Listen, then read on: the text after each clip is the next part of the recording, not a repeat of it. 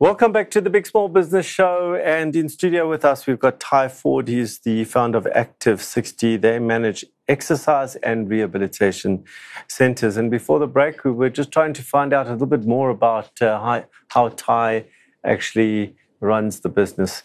So, Ty, you know, for me, in these type of businesses, and I just need to state a little bit of authority in the space because I'm invested in a business that does something similar, not in the healthcare space or the exercise space, but similar where it manages other environments. And the learning from that I've had over the last 9 years being involved in that business is the fact that those businesses don't scale. That's why my question around what your economies of scale don't scale as you anticipate. So let's just take you through that. Okay. So you've got one property, you've got two properties, you've got three properties, and in each property you've got a small team, maybe three people, maybe one person even if it's small enough, that runs that property, and you make a margin on that, right, and other services that you add in there, and then let's call it at the operational level, you've got teams. So as that scales, that doesn't have economies of scale because you always need that team. Yes. Where the economies of scale, you think they're going to take place is at the head office level, right? But at the head office level, what's happens is if you start to expand your properties regionally, in different regions, now you've got all of a sudden you've got travel costs, accommodation costs, etc. So you've got a property you're managing in the Free State, that's a 4 or 5 hour drive. That's a hotel. That's the petrol and all those other costs. So if you are expanding, if you're scaling and you're not scaling within region, you have all of a sudden you have these other costs that you didn't anticipate. So that's the first thing to watch out for. So where I go with this is, I call it the concept of a unit, right? The unit is what's the unit, and in the case of your type of business, I'm going to talk about the case of the 2 units and how that works. So I think the unit of the perfect gym environment or health center environment is you have to say it's 1,000 square meters or it's I don't know what the number is, 600 square meters, whatever the number is. That's the ideal unit for me, right? Okay. Because in that I can have 2 people managing instead of 3. Because if it was 1,500, I'd need 3 people, or I'd need 2 shifts, or whatever the case may be. So what's the size of the unit? What is the ideal number of clients? Now I know the client is the corporate, but is it how many people need to be coming through? Because if you're sitting with a 600 square meter environment and you've got 12 floors above you, it's going to be busy all the time. Lots are going to break. But if it's maybe 3 or 4 floors, it's not so many people, and so equipment doesn't break, so less management time. So you have to get to the point of what's the ideal client in the sense of how many people in that building that you're servicing. What is that? Then we spoke about the staff. And then the type of equipment.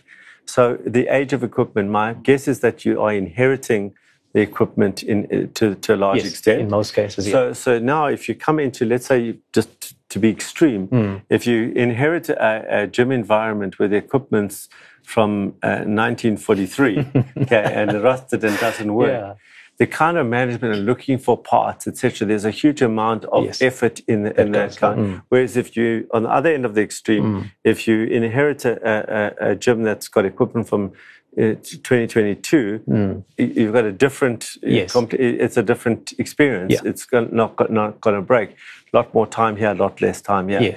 So when you're assessing your environment, you're saying, okay, I'm looking for, what is the unit I'm looking for? Is it between 6, I'm making these numbers up, you have to work this out, 600 and 1,000 squares. If the equipment is no older than 5 years, the amount of people that this gym is servicing is no more than 3 floors or 4 floors or 500 people, whatever the case may be. And here's an important thing, that it's within reach of where my so-called head office is, that I can manage it effectively from the head office environment, and there's no additional costs. Yes. So to me, coming back to the strategy of sustainability, I'm going to sustainability before I come to ESG, which I'll just spend a little bit of time on, is that rather have a concentrated view up front than a dispersed. Now, when we're starting out, if some guy now in Cape Town or Pofada says to you, come manage, you're going to get on a plane or you're going to go there because we're desperate for the work. Yeah. And what I'm maybe imploring for you to do is not do that, because the cost of that is going to make you unsustainable. You'll have the turnover, but you might have the portfolio piece. And when somebody like me asks you how many environments you got, you can say I've got 3 or 5 or 10 or 30. Yes. But you will only know that it's hell to manage the 30 all over the place. So rather go into concentration. Once you got that, you start to get into a sustainable model.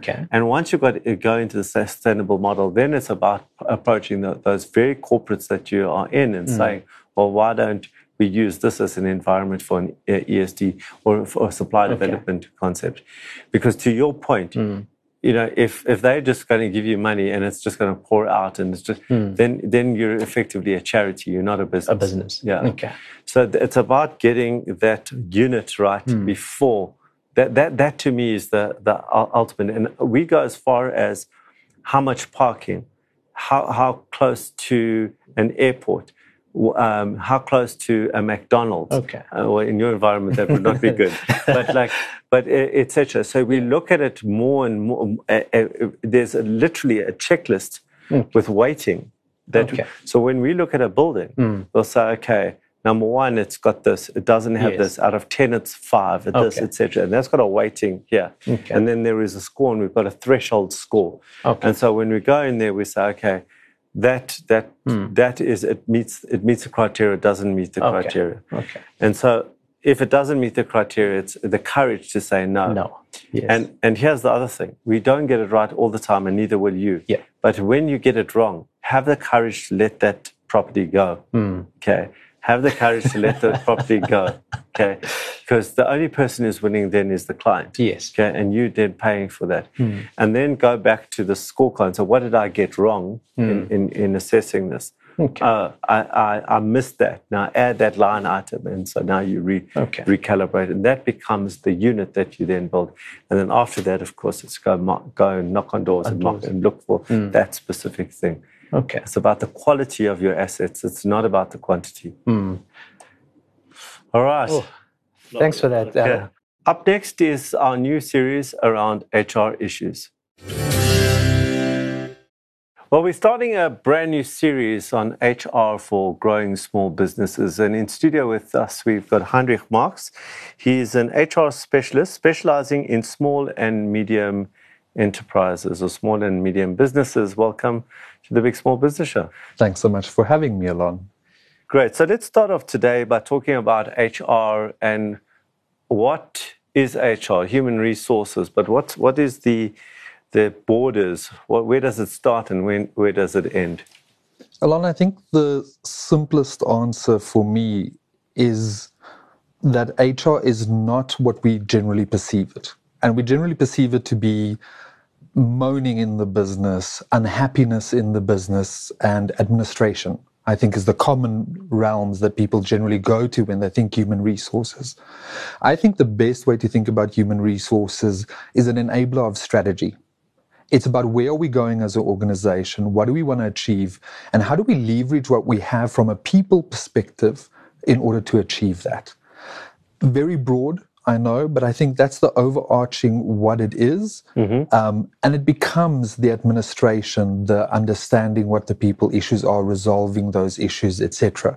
But all done to ensure that we can achieve the strategy that we set out as a business to achieve.